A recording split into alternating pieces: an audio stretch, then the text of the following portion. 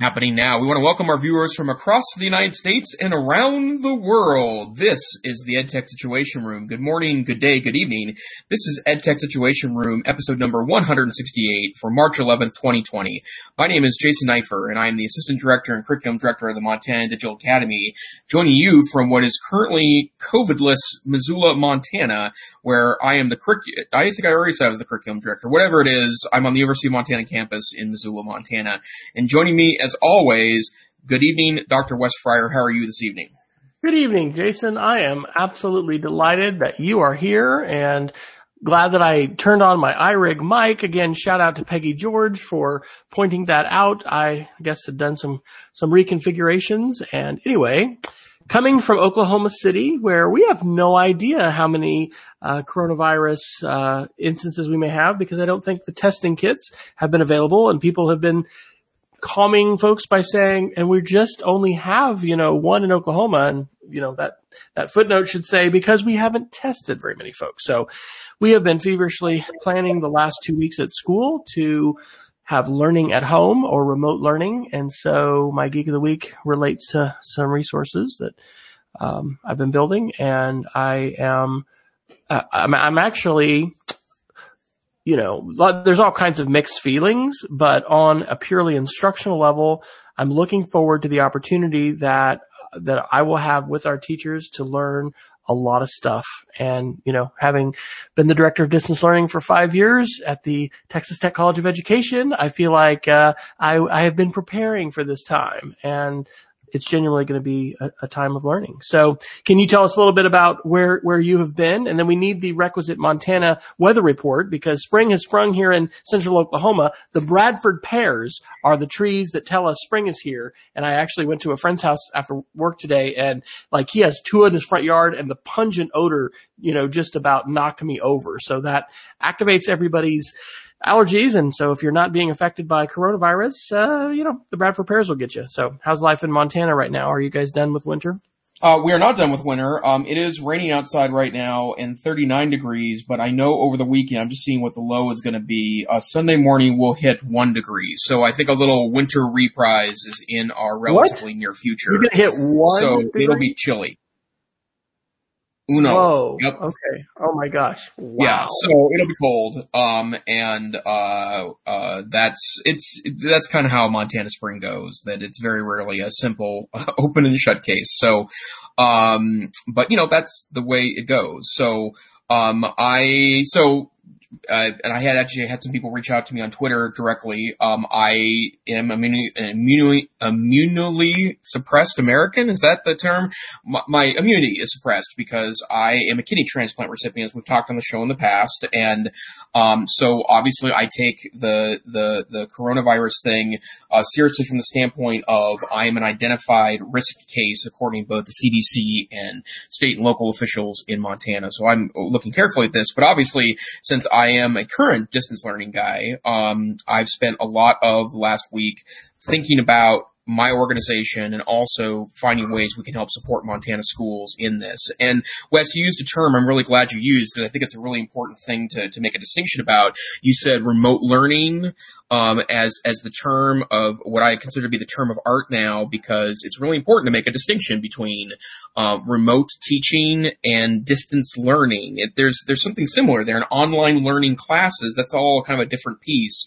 And my guess is that there will be a lot of discussions in the coming hours, days, weeks, and months about the concept of distance learning. And we haven't talked about as much here on the podcast, but one of the things that I'm very passionate about is that I think the debate is rather trite on whether distance learning and face-to-face learning can be equivalent or the same. There's a lot of research that suggests that it depends on which questions you ask, and there isn't a definitive answer really about that. But in my mind, because of how important distance learning is to people in rural areas, people that have unique circumstances, people that don't fit the traditional boxes of public school, then for me, I think it's important we make distance learning, online learning the best it can be. And so I'm looking forward to, and I have been watching through these discussions quite adamantly in the last week, especially watching high schools and colleges plan with their faculty about what it might look like to send their students home and attempt to continue an environment. So that's kind of where my discussions are right now. And I just shared this on Facebook tonight. We have two students, two children, first time to have two in college.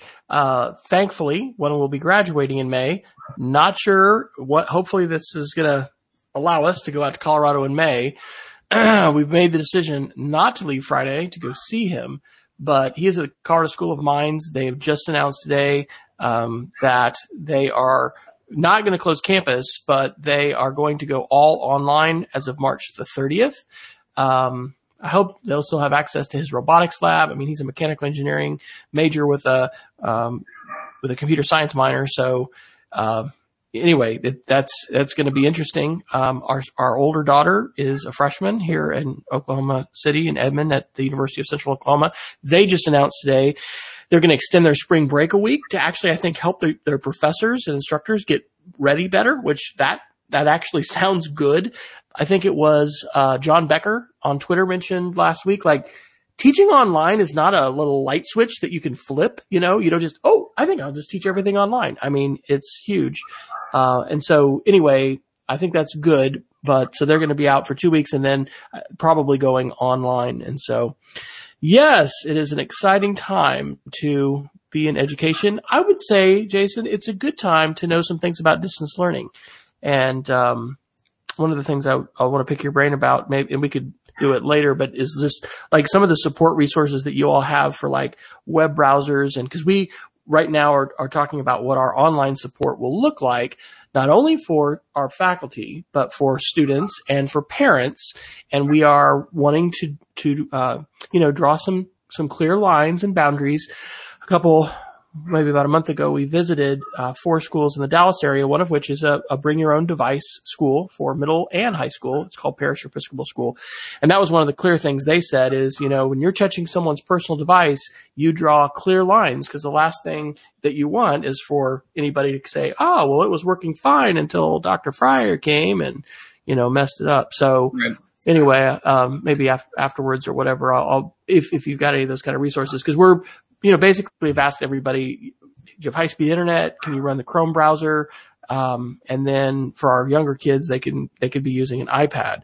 But yeah, that's, I would never have thought we would be in this situation in my current school, because we surveyed our faculty with the readiness survey, and 33% have not been using an online platform for any kind of resource sharing. They've done grades, and shared what the assignment is, but yeah, we have some real good opportunities to work with our faculty and, help and our students. And I think it's going to be very, very positive, but the support side of it is somewhat nerve wracking when you think about how many folks you're talking about and that we're really not geared up, or we haven't been geared up to do that. Well, and you make a really important point that I do think has been missing in the larger conversation about getting ready for this kind of remote teaching, remote learning situation, in that if you're assuming your students are bringing with them extraordinary talents to handle this stuff on their own, you are very much mistaken. And I'll give you an example of this. MTDA, we serve, across the program, it's over 10,000 individuals across the state, but specific to our distance learning program, it's about 3,500 students a year. And yes, a good percentage of them do just fine. Finding access, figuring out the basics of the technology, the difference between a desktop and a browser, those things I think that get taken granted quite a bit in teaching, computer skills, K-12. But there will be students that will struggle fairly mightily with this. And I'll tell you, it's not a majority of students, but there will be certainly a notable minority of students that will use technology excuses in a way that you will have never seen before, because anything that goes wrong with the technology, tends to become an excuse to not complete work. It's not the dog ate my homework. It's the Chrome browser, failed to render. Yeah. Yeah. Yeah. And you'll start to notice patterns over time. And that's one of the things that's actually interesting about my job, is that I don't directly really run the help desk much anymore, but when I am on the help desk in the years where I was primarily in charge of that, as it turns out, you start to learn which excuses mean what and which technology claims mean what, but it is really important to remember you're going to have to support your students through this. And the other piece of this is that the most struggling of students will need even more assistance, because it's not just the computer piece of it, although that's significant. It's that many of those students may not feel comfortable in the online environment, or don't know how to ask questions, or are uncomfortable with the barriers that technology can introduce. And that's where I think we need to be thoughtful and cautious when we take these types of projects on. And I get it. If we have a pandemic at play, there's going to have to be some compromises. That's the way it's going to have to work, right? But at the same time, I think we need to be very thoughtful about supporting all of the individuals, adults and children, through this process. Absolutely. Well, we are going to be touching, I'm sure, more on those kinds of issues. We want to let people know they can go to edtechsr.com/links to access the Google Doc, where until 5 minutes ago, Jason had added all the links, and I've been feverishly using my lovely Chromebook. So, Jason, it's great, My Chromebook comes in handy. I had to actually pull it out for a meeting this week. But we're going to be talking about some different topics. So actually, where would you like to go? What would you like first, Alex? We have breaking news, COVID-19 stuff, educational implications for COVID-19, Chrome OS, Apple, security, tech industry, something, nerddom, and media. So what will it be, Dr. Neiffer? Let's go ahead and do a couple of quick COVID articles, and let's be done with this for the night. There's a really great article. Good luck with that. Yeah, no kidding. There's a really great article on The Verge, on today's edition of The Verge, and it doesn't directly apply to education. The article is called How to Work from Home, and I did work from home a good percentage of my early days with my current position. I was living in one town and working in another, and although I did spend usually 1 to 5 days a week in my physical office, I did work out of the home quite a bit, and I have the ability to do so with my current job. I don't do nearly as much as I used to. But I will say working at home sounds like a panacea when sometimes it can be really difficult to stay productive at home. And I thought this Verge article did an extraordinarily good job of kind of breaking down how you should kind of handle yourself should you be a teacher and administrator and find yourself stuck behind a laptop for 8 hours a day. So just the broad headlines here. And again, I agree 100% with all of these. First, as much as you can, have a separate workspace. It's like a dedicated office space. Don't work in your living space, right? I know that's not possible depending on what your life circumstances are, or the size of your home, whether you have kids, or, what factors may play in that. And obviously it's a pandemic, so that could impact too, who's all in your house at any given time. But that's an important piece. Second one is you should establish a routine. Don't assume that, you can roll out of bed at 7:59 and start working at 8, and that's going to be a long-term successful strategy. Let me be clear. I've done that before working at home, but I am much more productive when I get up at a consistent time every day and I have my cup of coffee and I kind of clear my head before I sit down for work at 8. And then on the opposite end of that, you really need to be done at 5 p.m. every day, or whatever your work hours are established. I know you're a teacher. I know you probably have homework to grade and those sorts of pieces, but you need to do your best to try to leave it alone if all of your students find yourselves suddenly online. I think that's an extremely important. I would also encourage you to, I assume that if you're trying a remote teaching gig based on district guidance, you probably have Google Classroom or Microsoft Teams or one of the many messenger systems or Remind 101 or one of those systems set up for communication. Do yourself a favor and either turn off the notifications on your phone or at least turn them off after, let's say, at 6 p.m. at night. You do not want to become a 24-hour worker just because you're a digital worker, and that's really important. And considering if we get to this point where there is wide attempts at this remote teaching concept, it probably means there's other stresses in our environment, and you don't want to compound that by then working 18-hour days. This is actually something I used to do too. Dress the part. Don't just be in your PJs. Get into work clothes every day so you can set a differential, right, between 7:59 and 8 a.m. every morning. Make sure you know your body and if you need to get up and walk, because my guess is that as a classroom teacher, you're probably on your feet quite a bit. now that you're going to be sitting down and doing most of the work in that way, you need to be up. I try to take at least a 2 or 3 minute jaunt every 30 minutes at my desk job, each and every day. I walk usually for 20 minutes every 3 or 4 hours. I also take a big walk at lunch. I need to be up and around. If you can set up a standing desk, not the fancy ones, you can certainly purchase one of those, but you can look online for DIY standing desks. And even stacking up textbooks and putting your laptop on top would be better than sitting down all day, although there is some disagreement about that now. And then also make sure you have all the tools that you need. And one of the pieces of advice that we're following at work is that we think that there's a chance that something could happen that means we would lose access to our office without the ability to go in and get stuff. And so I'm asking all of my folks to carry their laptop home with them every night, make sure they have kind of a, what I would call a war bag with them, like all the things you need to get your job done in a bag so that, and you're carrying it back and forth with you to home to work. And,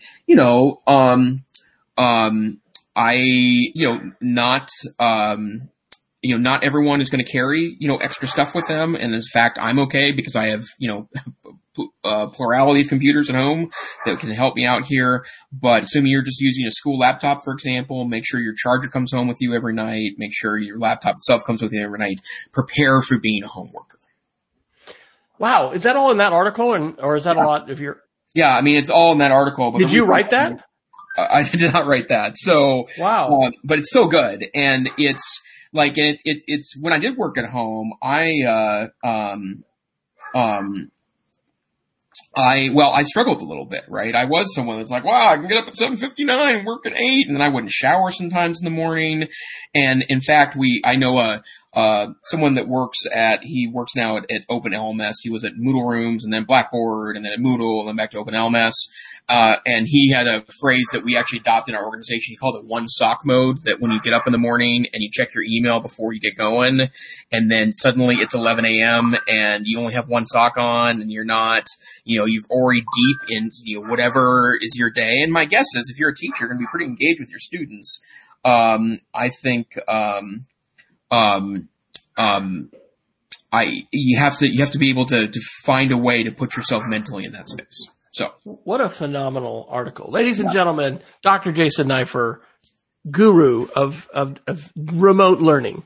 So do you like remote learning better than distance learning then for what you're doing at the Montana Digital Academy? No, we prefer online classes, distance learning. That's what we do. Okay. But the folks that are going to try to put their classes online and maybe meet real time with their students, we consider that to be remote teaching. And part of the reason why there's a differential there too, we've read a lot of stuff on this in the last, obviously, 96 hours, but one of the things that is also very much happening is that a lot of districts know that if they move to remote teaching, some kind of online piece, they may lose half their kids, right? Because they don't have access at home. And providing that access might prove to be extraordinarily expensive. And so I know I read an article today that the superintendent in Seattle, who is Denise Juneau, she's the former state superintendent in Montana, Seattle's going to go a different route because they know that trying to rely on online pieces will leave a significant number of their school population behind. So they're working on learning packets. They want to have paper's the ultimate technology, right? Because it's extremely portable and it works without a battery and doesn't require a cell signal. And so I think a mix of strategies is really important here. Wow. That is phenomenal. All right. Well, we're going to have some other coronavirus related topics. I think I want to go to a security one, and this is pretty amazing. So I put this, down under the security title. This is from Cyberscoop on March 10th. Microsoft strikes back at Neeker's botnet by preemptively disabling hacking tools. Wow. How many of our students and teachers know what a botnet is, know why they're so malicious and bad, and then recognize how updates on our own devices, that's not just our laptops and desktop computers, that's our mobile devices, that's now our Internet of Things. All of these devices that connect to the internet can become part of botnets. And a botnet is a collection of compromised devices. So this is a really amazing article. And it also points, we've talked about this on the show before, to white hat hacking and also the transnational nature of global cybercrime, right? It's just the hostility and malicious intent, which is present now online and literally can reach into everyone's pocket, purse, backpack, and house and school, I think is very underappreciated. And so this is an outstanding article, and kudos to Microsoft for this very sophisticated campaign that took, tons of time and collaboration. I think they said,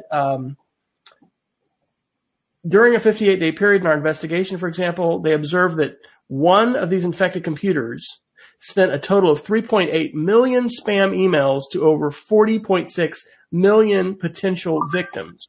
And the collaboration that they worked with involved over 35 different companies. And, it's staggering. They actually at Microsoft, say that, I guess, the computers, they generated 6 million new domains. Oh, this is what they did that were likely to be taken over by the scammers and in the next 2 years. And so anyway, multi-year project, tons of countries, like the scope of this. And so amidst the news, right, of number one, coronavirus, number two, elections and, who's going to win the Democratic primary and all of this. I mean, we're not even going to talk about foreign policy, but we're attempting to sign a peace agreement in Afghanistan to end 40 plus years of warfare. There's really big headlines that are happening outside of the main ones. And so this is an article that you probably didn't see and you might not pay attention to. I think it's definitely worth your time. And, Jason, what are the implications of botnets and their existence to us? You might even have an article in the lineup that relates in some way to perhaps wiping devices or spring cleaning? Sure. Well, I did post an article, which I got a decent response back about, that says, this is from Wired on March 8th. I love this. Reset your computer once a year for a happier life. And by reset, they mean wipe your computer, reinstall the operating system, reinstall all the programs. And I know that I do this. I know that Dr. Fryer does this because I've seen him post list of apps before that he saves just so he knows what to reinstall. And then now that I'm a Chromebook guy, that's literally a sign in, and it takes about 6 minutes for everything to restore to exactly the way it was before, which is one of the reasons why I love the Chrome platform. But I can tell you as a Windows user, and to a lesser extent, but also important, a Mac user, about every 12 to 18 months, I find it not just useful, but also a time saving to spend a morning wiping my computer, starting over again with a fresh version of the operating system with the latest drivers available from the manufacturer. And what that does, it has several advantages to it, one of which is that you guarantee your computer will run faster. That as you install software, whether you keep it installed or uninstall it, and as updates are installed over time and security patches, that there's a lot of cruft that builds up in an operating system. Whether you're a Mac person or a PC person, it is absolutely true of both sides of that equation. And it will run faster.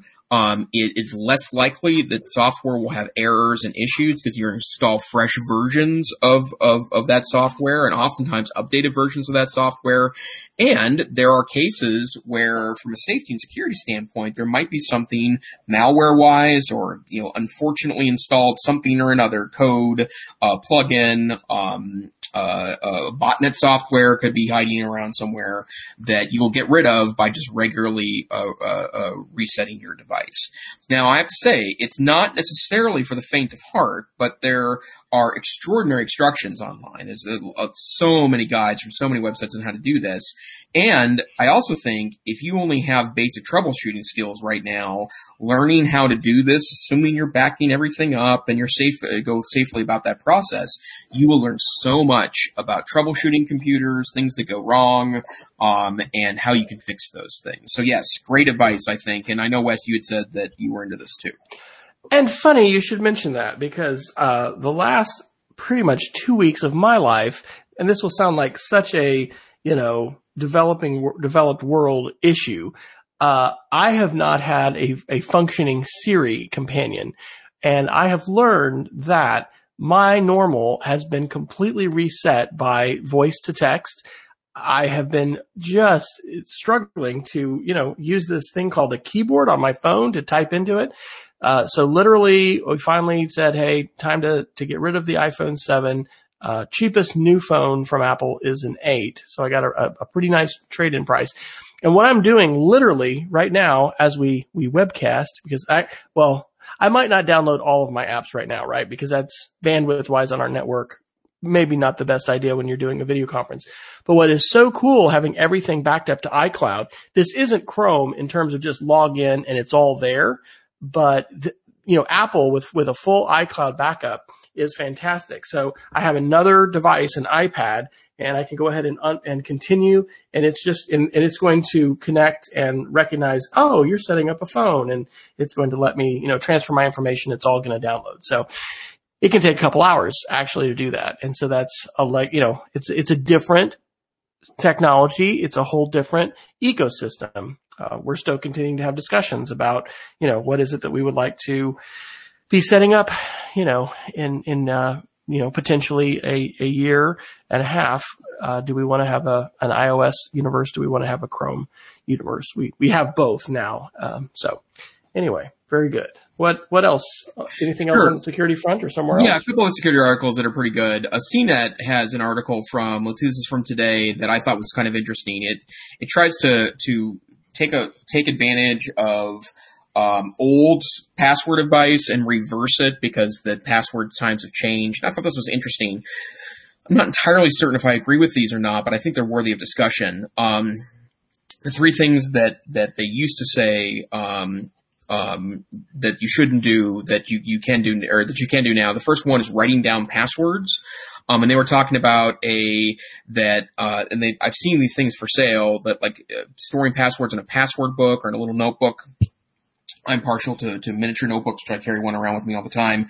But having your long password in a little portfolio or in a little password saving notebook, and then storing that somewhere safe, a lockbox, hidden location in your home, is a better strategy than having a really easy to remember password.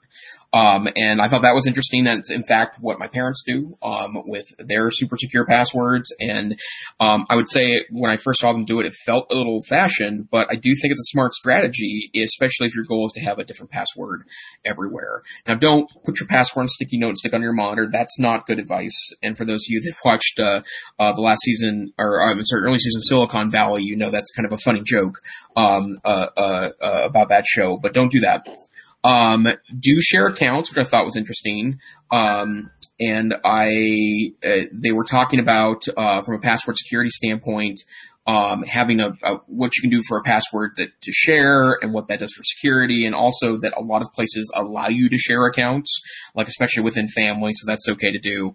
And then the last one that actually has been advice that I've heard several times in the last couple of years, is don't constantly change your passwords. And I have seen security researchers say that, once a year, once every 2 or 3 years, that's realistic. But the folks that are having the people change passwords every 90 days or every half year, they're just encouraging people to create less secure passwords. And so that's an important thing to put them on sticky notes and put them on their monitor. Encourages all the other sloppy security habits that we've talked about here on the show. So I thought that was interesting, and something certainly interesting. And the last one that I want to mention for just a moment, because I feel like I'm kind of the Pied Piper of bad Android apps, but really interesting article from Gizmodo on March 9th that there was a single Android developer that had made 24 VPN apps, and they worked as VPNs, but the problem is they also tracked all your behavior and reported it back to the company. So they were essentially spy apps. And we've talked about the need for VPNs here before. And in fact, in a presentation I gave last week, I talked about the importance of VPNs. But remember, and this is especially true to share with kids because they're unlikely to pay for a VPN, find a reputable VPN company, read reviews on them, do your research, and pay for a VPN. Do not use a cheap free VPN, which is fairly likely to either be so slow it's unusable, or if it does seem pretty fast, it's trading something away to give you that for free. Absolutely. I feel like I'm a bit of the media literacy guy, so I'm going to probably do a couple articles here. Politics is going on. We're not a political show, but hey, technology impacts politics. So sometimes we talk about this stuff. This is a foreign policy article from March 9th. So Jason, with his debate history, will probably like that. The title is called "Truth Has Become a Coronavirus Casualty." From Beijing to Washington, governments have been muzzling scientists, inflating the success of their containment efforts, and discrediting valid reporting. Citizens have to fight back. So, if I have a broken record on the show, besides talking about security, be safe probably, it's this idea of media literacy and how we all need to be talking about media literacy and seizing the teachable moment. And so, the story of how the coronavirus in China was delayed in its reporting, because literally the Chinese government was putting people in prison who were reporting it and talking about it. And then finally it became such a big deal that the president had to reverse course and, announce that, you'll be in trouble if you don't, report this and just, do a 180. This is a great article about that history. And then also talking about Iran and the ways in which they, both have tried to muzzle doctors. But unfortunately, folks, this isn't limited to China and Iran, what we've, seen happen. I heard this on NPR today. I don't know if you caught it, and I don't have this in the show notes, but some leading, scientists and medical, I think they're, medical, organizational leaders were testifying before the United States Congress today. And in the middle of the hearing, they were called to an emergency meeting at the White House, and then they had to cut their testimony short and leave to go meet with someone at the White House. One of the pullout, quotes from this article says, "What's new and deeply disturbing is that the virus of disinformation has infected the highest levels of Western government, like the United States." So this isn't a situation where we can just look at China and Iran and say, "Oh, you guys are so terrible. Look at how you, mishandled this." We really need to stand up for the media and for the idea that we have good quality journalism. I have been pointing my 5th and 6th grade students, because we're not getting into the deep weeds of disinformation in terms of the weaponization of it and political dark arts and, talking Cambridge Analytica. Okay. I'm not going there with my 5th and 6th graders. They see memes about it and they're aware of that kind of stuff. We're talking a lot more about just advertising and influence and the ways in which, media is crafted for a message, but we're also talking about sources and how do you know that something is, believable and trustworthy? What sources do you believe? And then, do you read laterally and confirm things? So I've pointed my students to Google News and especially the full coverage to be able to see a gamut of voices. And then also, it's been purchased. It started at the University of Missouri in their journalism department, but Newsy, Newsy.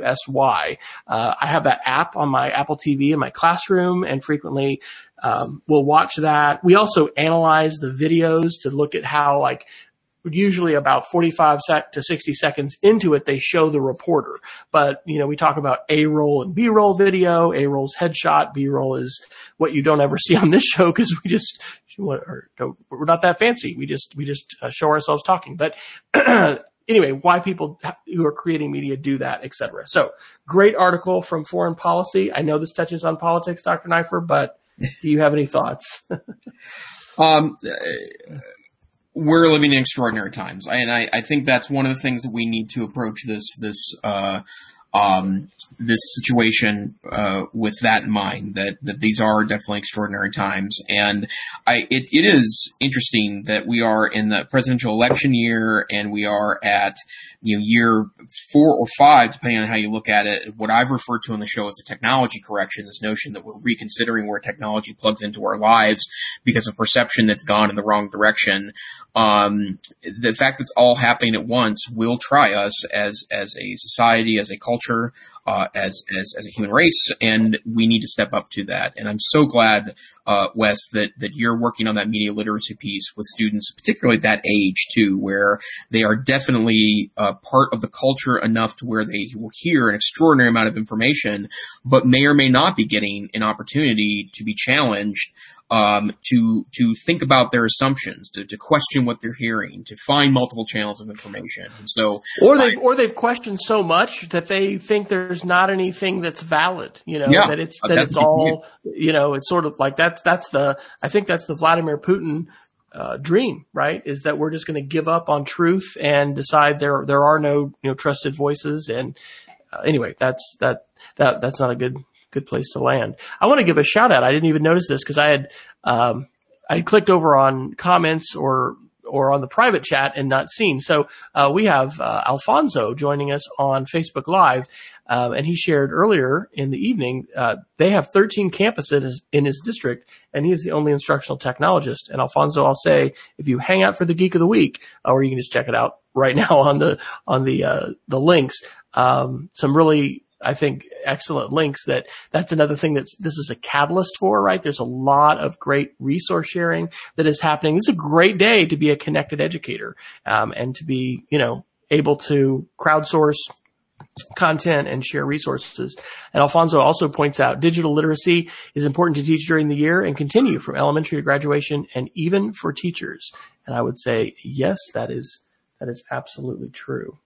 Where should we go next, Dr. Neiffer? Let's do some kind of more techier stuff, because this one's really interesting to me. The Verge report on March 9th that iOS 14 will reportedly have improved mouse cursor support. And I thought I was going to have to be in a couple meetings this week via FaceTime, because I have kind of isolated myself a little bit. I am going to work now each day, but I was going to have my partner in crime at work, Mike, carry me into a meeting with FaceTime iPad. So I got my trusty iPad 2 out, and iPad 2 mini, I should say. So it's a little newer than that. But I was laughing to myself because it's like, man, this thing's feeling a little more sluggish. Like, I'm used to iPads lasting a little longer here from a sluggishness standpoint. Well, the iPad mini 2 was 2013. So as it turns out, it is nearly 7 years old. But I have noticed a lot more media lately that is about kind of the core question of whether or not the iPad, particularly the larger iPads, the 10-inch, the 12-inch iPad, the iPad Pro,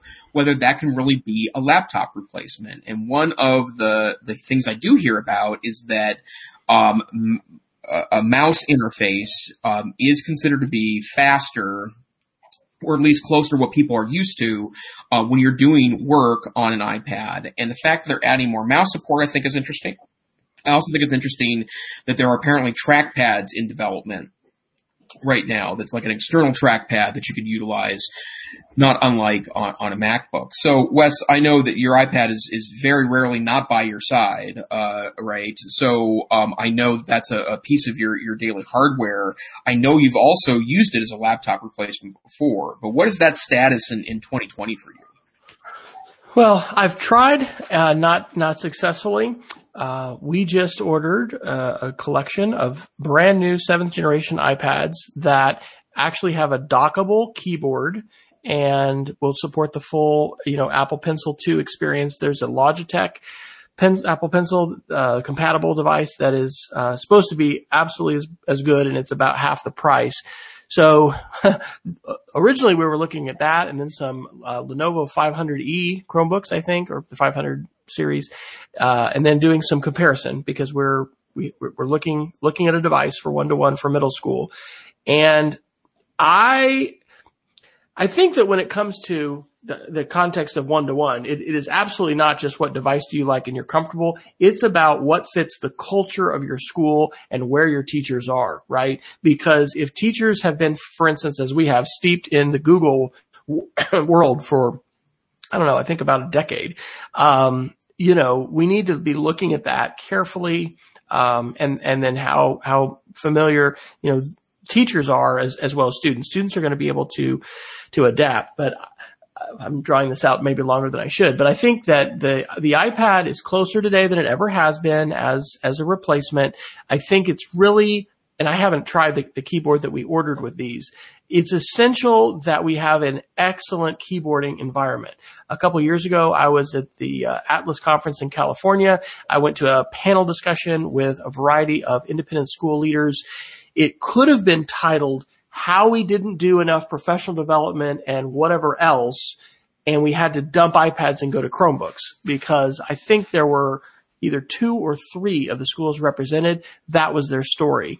And I'm not wanting to just necessarily throw them under the bus for professional development, but I do think it's a much bigger shift in general to ask people to move into an iOS environment than it is to be in a Chrome environment. Yes. I also think at the end of the day, if you use SAMR, which, substitution, augmentation, modification, redefinition, you look at any kind of framework of instructional technology integration where you're moving, into higher order thinking and not just a replication of existing, instruction and pedagogy.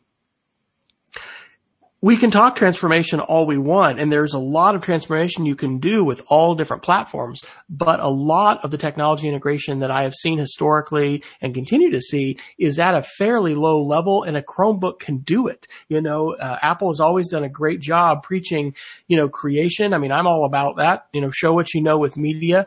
So my desire would be to have the full 360 of tools to be able to, because this Apple Pencil, this is my Harry Potter wand. All right. I mean, it is phenomenal to be able to create with this. And I don't think that Chrome is yet there with the stylus, and just from what I've seen, in fact, shout out, if anybody has an example, if you're at a school that's doing phenomenal stuff with styluses and Chromebooks, I would like to know about you and what you're using, what you're doing.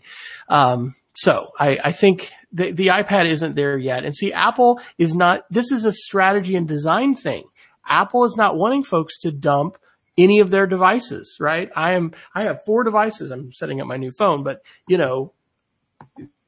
I from Mac in Apple world, it's my MacBook Pro, it's my iPhone, it's my iPad, and I don't want to give up any of them. So, I think that the iPad is closer than ever.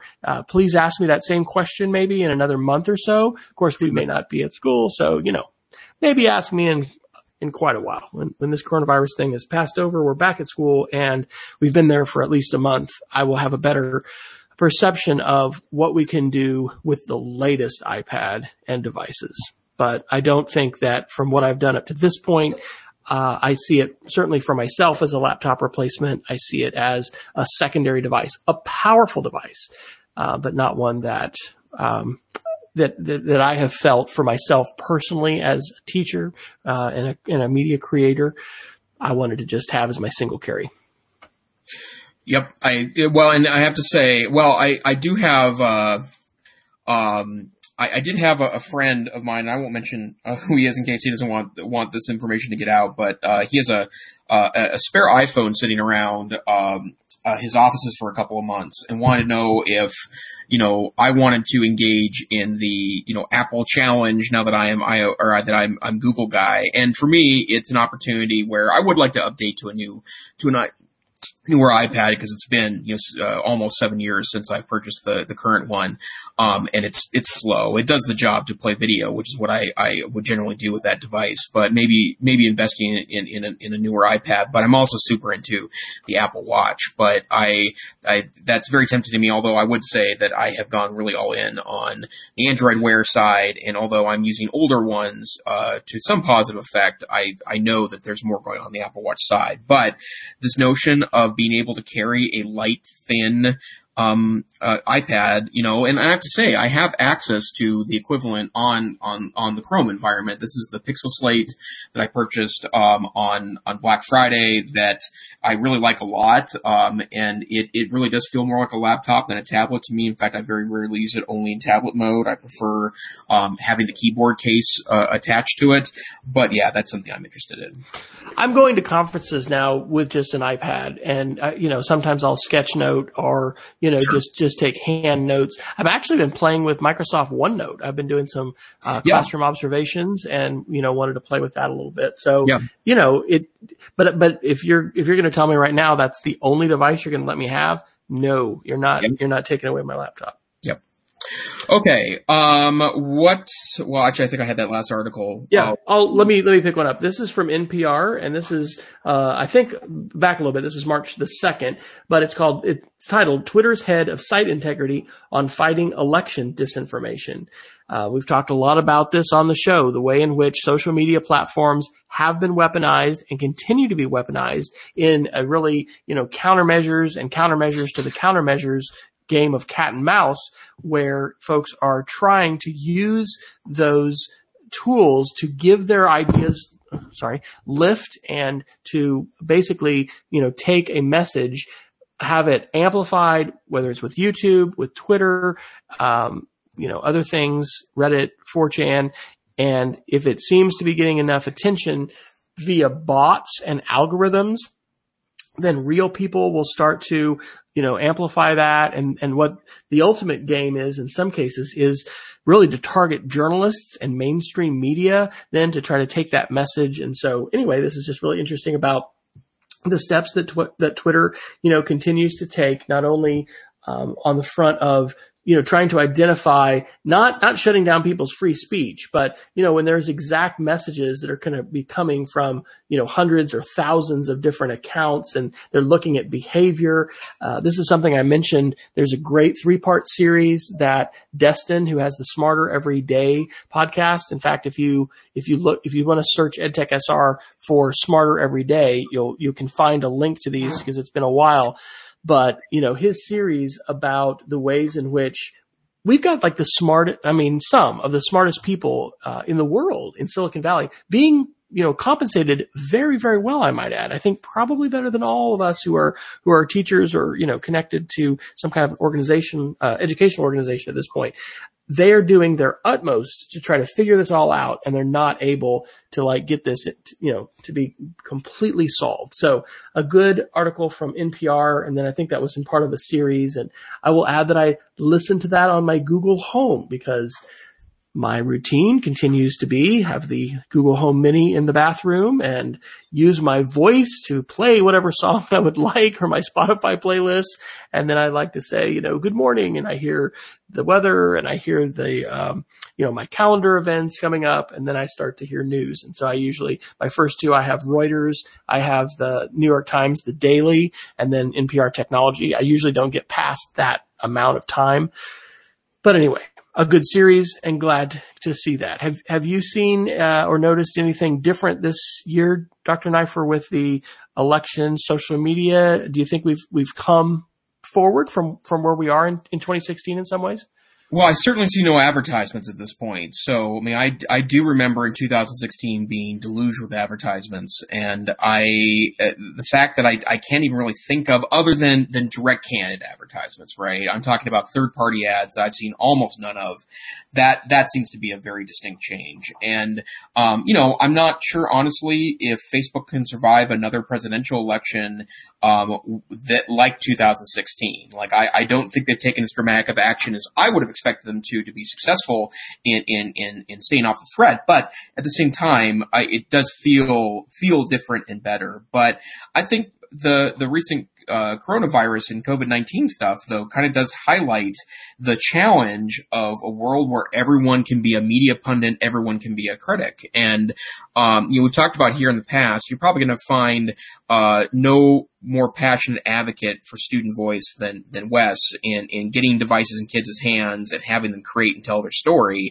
But that always comes at a balance, because if anyone can have a platform, anyone can have a platform. And so I do feel like the election is better, but in the last couple of weeks, with the amount of, and this is especially very early on in the threat to the United States with COVID-19, there were some things that were spread around that were, mis and disinformation, right? The notion that there was meth that was tainted with coronavirus. That was actually that rumor was spread by a police department of all things, and within 24 hours had been shared a couple 100,000 times, and that kind of stuff, right? That's the issue here. And the telephone game, which I think is actually a fairly useful analogy when talking about the spread of misinformation or disinformation on social media, is a lot slower when you don't have the computers. I will do another shout out to anybody who is doing media literacy lessons with students around memes. I think that is a new lesson that I ideally would like to do this trimester. We're like, I get to see my kids basically like 24 or 25 times every other day, and we're at like lesson 7. So we're almost a third of the way through the last trimester. But I have been struck, especially with my 6th graders, but some 5th graders too, because I think I have over a third. I did survey them, so I should get these statistics. But I mean, there's a good number of my kids on TikTok. They're seeing memes in different places. And so helping students being able to filter things. They see so many things that are jokes. Hey, some things aren't funny, right? But in certain contexts, people are saying that these things are funny. And then the way that disinformation gets woven into that, it's kind of crazy because we're not living in a virtual reality world yet, like Ready Player One, where we're strapping these headsets on our faces. But with the screens, like we each peer into, in some cases, a different part of the world. And so, we've done some parent university sessions. I think since we last talked, we had I think the best one we've ever had with a panel of 4 of our high schoolers, 2 juniors, 2 seniors, 2 boys, 2 girls. And it was focused around social identity and the fear of missing out. I think the best thing was just getting to have a little more insight into the world in which, teens live today and the things that they struggle with, screen time, and these kinds of issues. So I'm glad that we, are having a focus at our school on media literacy and digital citizenship. And I think in addition to the coronavirus collaboration around things that we should be tools that we should be using and, ways that we can, deliver content, interact with students, I think, the media literacy and digital citizenship pieces are pretty important too. You're here. Would you be willing to pick up, I think you put in the article from Recode on, Amazon not stopping coronavirus price gouges? Yes. And then that can lead me, sort of to the Geek of the Week. So let me talk about that. You've probably seen in national news that, there have been instances where, both automated and non-automated algorithms on Amazon have dramatically increased the prices of items that have become suddenly rare during the COVID-19 outbreak. And if you've been to a store lately, in fact, tonight twice a week I usually will pick up groceries and sundries at the local Walmart. In fact, based on your advice, Wes, with the pickup system, which is revolutionized, I will never go into a big box store again because if I can pull up to my car to the door and do it, it's changed my relationship with Walmart as a company because I feel like I can actually put up with a trip there. But tonight I went, and to be clear, I am fairly well stocked in toilet paper, but I did go there tonight and just was going to pick up an extra pack for the heck of it for my storage, and they were out of everything except marine toilet paper. So that's the stuff that it's really thin and super quickly breaks down so they can go through like boat septic systems. And the guy kind of laughed and I said, yeah, that's not really what I'm looking for. And I said, there's no zombie apocalypse at this point, so I don't need to resort to marine toilet paper. But if you've been on Amazon lately, like your local store, they're running out of stuff. Hand sanitizer, disinfecting wipes, toilet paper is running low on stock. I actually decided that my strategy was to order on Amazon a big industrial case of toilet paper, like the stuff that you would find in a commercial restroom. So that'll be here on Monday, and I'm going to laugh. It's probably going to be in a pallet of toilet paper, but I'm prepared, right, for the new currency of 2020. But in some cases, if they run out, it's not that that there's none available. It's that third-party sellers will start to increase the price, and a lot of national media is pointing out things like $140 for a 4-pack of Purell, right? And that's obviously taking advantage of a international crisis, right? But Amazon really hasn't taken a lot of action. And the other thing you should also know is that a lot of this is automated. There's a reason why prices change sometimes very quickly on Amazon, and where you could put something in your cart on Monday, and on Wednesday the price goes up or down 10, 20, 30%. And it's because a lot of that is an automated process, and people don't really get that. And I think that's an important piece of the puzzle. And so one of the things to look out for is see who's selling it. If Amazon's not selling it to you as a third-party seller, there's a chance of charging you more than they need to. You may be willing to pay that depending on what the particular item is on Amazon, but you want to be cautious of that, because I think that's an important part of, kind of buyer beware in 2020. And, the bottom line is that if it's selling out on your local store shelves, there's a decent chance it's probably also selling out on online as well with major retailers. We just need to be cautious and also be a good consumer of this. I will show you the animal. So, yes, thank you for the updates. I think you need to take a picture of your toilet paper when it shows up. So yeah, I will. Moose was, oh my gosh, he got it again. No. Yeah, this is what he was eating, a tea bag. So, and he just snagged it again. So this guy has gained 20 pounds since January the 30th, and we just took him in. So, yes, Moose makes his appearance, hopefully without disconnecting the webcast. Oh, I love that. Yeah, it's good. It's good. But boy, puppies are some work, so make no mistake about that. In fact, you may hear mine barking in the background. So I did. I heard him talking. Yeah. We're 3 minutes to the top of the hour. Wes, let's do our Geeks of the Week. What do you have for us this week? All right. Well, a couple things. Number one, I've been working the last 2 weeks on an instructional support website. I am excited that, I'll be aligning some colors to our school's crest here in the next few days. But this gave me an opportunity. The website is support.cassidy.org. And really the constituent part I'm building out is just going to be the teacher part. The parent part, I think, as well as the student part, is going to be all behind our login in the walled garden. But I'm very thrilled to have gotten the green light to continue building this out publicly on a Google site. And there was a school in China who I will properly attribute on here because I don't have it right now. But I really like what the site lets you do when you say you're a teacher is, what are you using? Google Classroom, Seesaw, or we're using what's called Blackbaud, or we call it My Cassidy. And then there's a question. What is your instructional goal or need to delivery, interaction, assessment, or support? And then I am putting resources there underneath each one of them.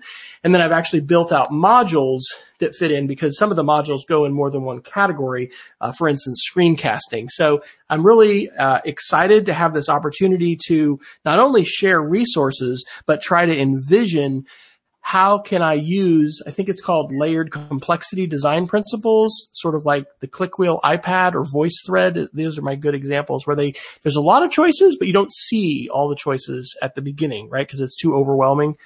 So anyway, that has been a work in progress for the last couple of weeks. And then also a couple other related links for coronavirus.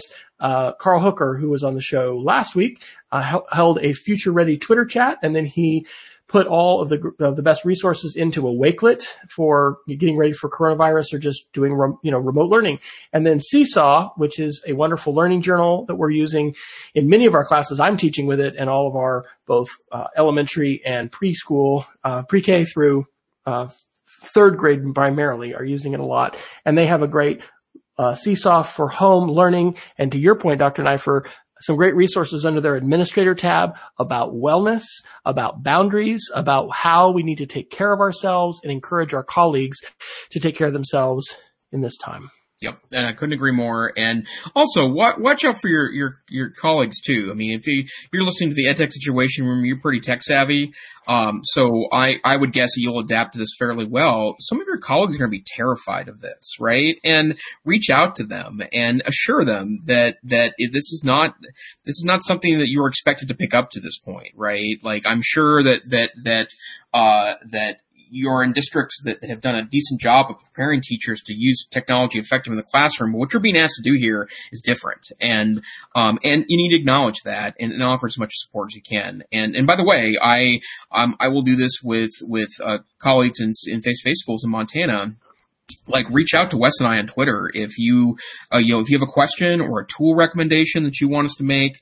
Reach out to folks that think about this stuff, and let's all work together on this, because they're all our students, they're all our neighbors, and so we need to join together to figure this out together.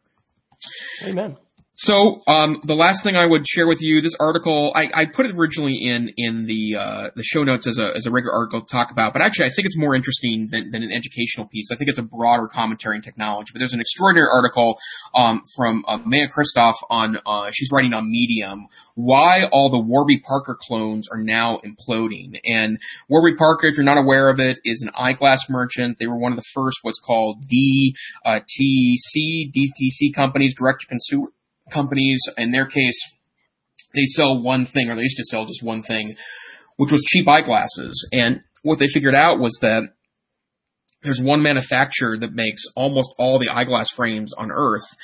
And they sell them under various brand names at extraordinary markups. And so they sought to take eyeglasses, which are can be really expensive, and offer them at $99 a piece, including panes in the eyeglasses, and then sell them online without physical stores. And that was the creation of Warby Parker. I love them, partly because they have kind of the retro glasses thing. I figure if I'm going to wear glasses, I want them, I might as well have them, clunky on my head, because that's I think it looks good with my big round noggin. But the bottom line is that I get better quality glasses there, and I feel more satisfied with the transaction. And a lot of people have tried to reproduce this. You've probably heard of Harry's, that sells shaving supplies, and the Dollar Shave Club, and Casper mattresses, and Purple mattresses, and there's dozens of these. There's one called Brandless that recently has shifted away from kind of household staples at $3 a pack to CBD, which I think is kind of funny.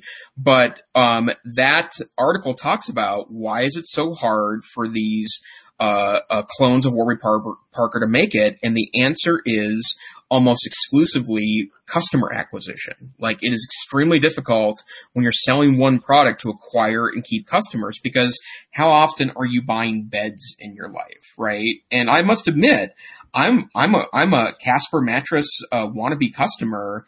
I've wanted one for years. I haven't needed a mattress in 8 years, right? So I would consider myself a likely candidate to buy a Casper mattress, but I haven't needed one. So, so I'm not a customer until I suddenly need a mattress. So, great article. It kept me very enthralled. I usually can't make it through long technical economic articles like that anymore. My attention span is a little shorter than it used to be, but great article. So in the show notes, and I highly recommend it. Well, Wes, where can the people find you online? I am W. Fryer on Twitter. My blog, speedofcreativity.org, is where I periodically post some articles, share some podcasts. My media literacy curriculum is mdtech.cassidy.org. And now you can check out all the instructional technology, remote learning resources that I have been curating and sharing and will continue to build in, I think, the days and weeks ahead, and that is on support.cassidy.org. Okay, and I am Tech Savvy Teach on Twitter, which is where I like to engage with folks. I also work with the Northwest Council for Computer Education, blog.ncc.org, and watch out on Twitter, because now that we've been talking for the last hour, I think I want to start at least trying to contribute some positive advice into the kind of Twitter sphere, because I do think that, there's a lot of hand-wringing right now for good reasons. It's a traumatic situation that we're in that's evolving very quickly. But, like, a lot of you are going to be maybe thrust into something you don't want to be thrust into. Let's work together to try and make it the best situation possible for our kids. One other thing, and that reminds me, Jamie, I think it's Cassup is how you say his name. He's the educational evangelist for Google. He had a fantastic 9-part Twitter rant last night that was talking about, his daughter and how with the high-speed internet they have at home and the device they have and the nice desk and the food and everything, like she'll be fine. But the number of students out there who are not going to be eating very much because they go to school to eat and who don't have a situation at home where they're going to, be able to learn digitally. You mentioned Seattle and some packet plans, but I think it's a good time to reflect on educational equity, and I will put a link to Jamie Cassip's Twitter post about that. And anyway, that's it's a little serious issue to end with, but your thought brought that to mind. So I will look forward to seeing your tweets, because the wisdom which can come from the Knife for Home out to the world via the tools at our fingertips, it's going to amaze us all, folks. Let's just get started. Hold on to your hats in the next couple weeks for what you're going to be able to access. Well, good. I'll get working on that right now. But this thing here is not wisdom from my Twitter account. It is the EdTech Situation Room. We are a once-a-week podcast. And by the way, thank you to all the great guest hosts that sat in my chair in the last couple of weeks. I've listened to two. We have three or two? There were two. I took a week off. And I've listened to both of them. So excellent episodes of the podcast. But I am back, and I will be back next week. We are a Wednesday night podcast. We broadcast live. You can get links on Twitter or Facebook. We use StreamYard to live stream out to many places online. It is at 8 p.m. Mountain Time, 9 p.m. Central Time, and like 2 or 3 or Daylight Saving Time, something UTC. If you don't want to watch us live, though, you can always go to us on our YouTube channel, download a smaller copy of the audio file at our website, edtechsr.com, where you'll also find the show notes, or you can find us in all the major podcast directories. We thank you for listening to this episode of the EdTech Situation Room. Have a great week. Thanks.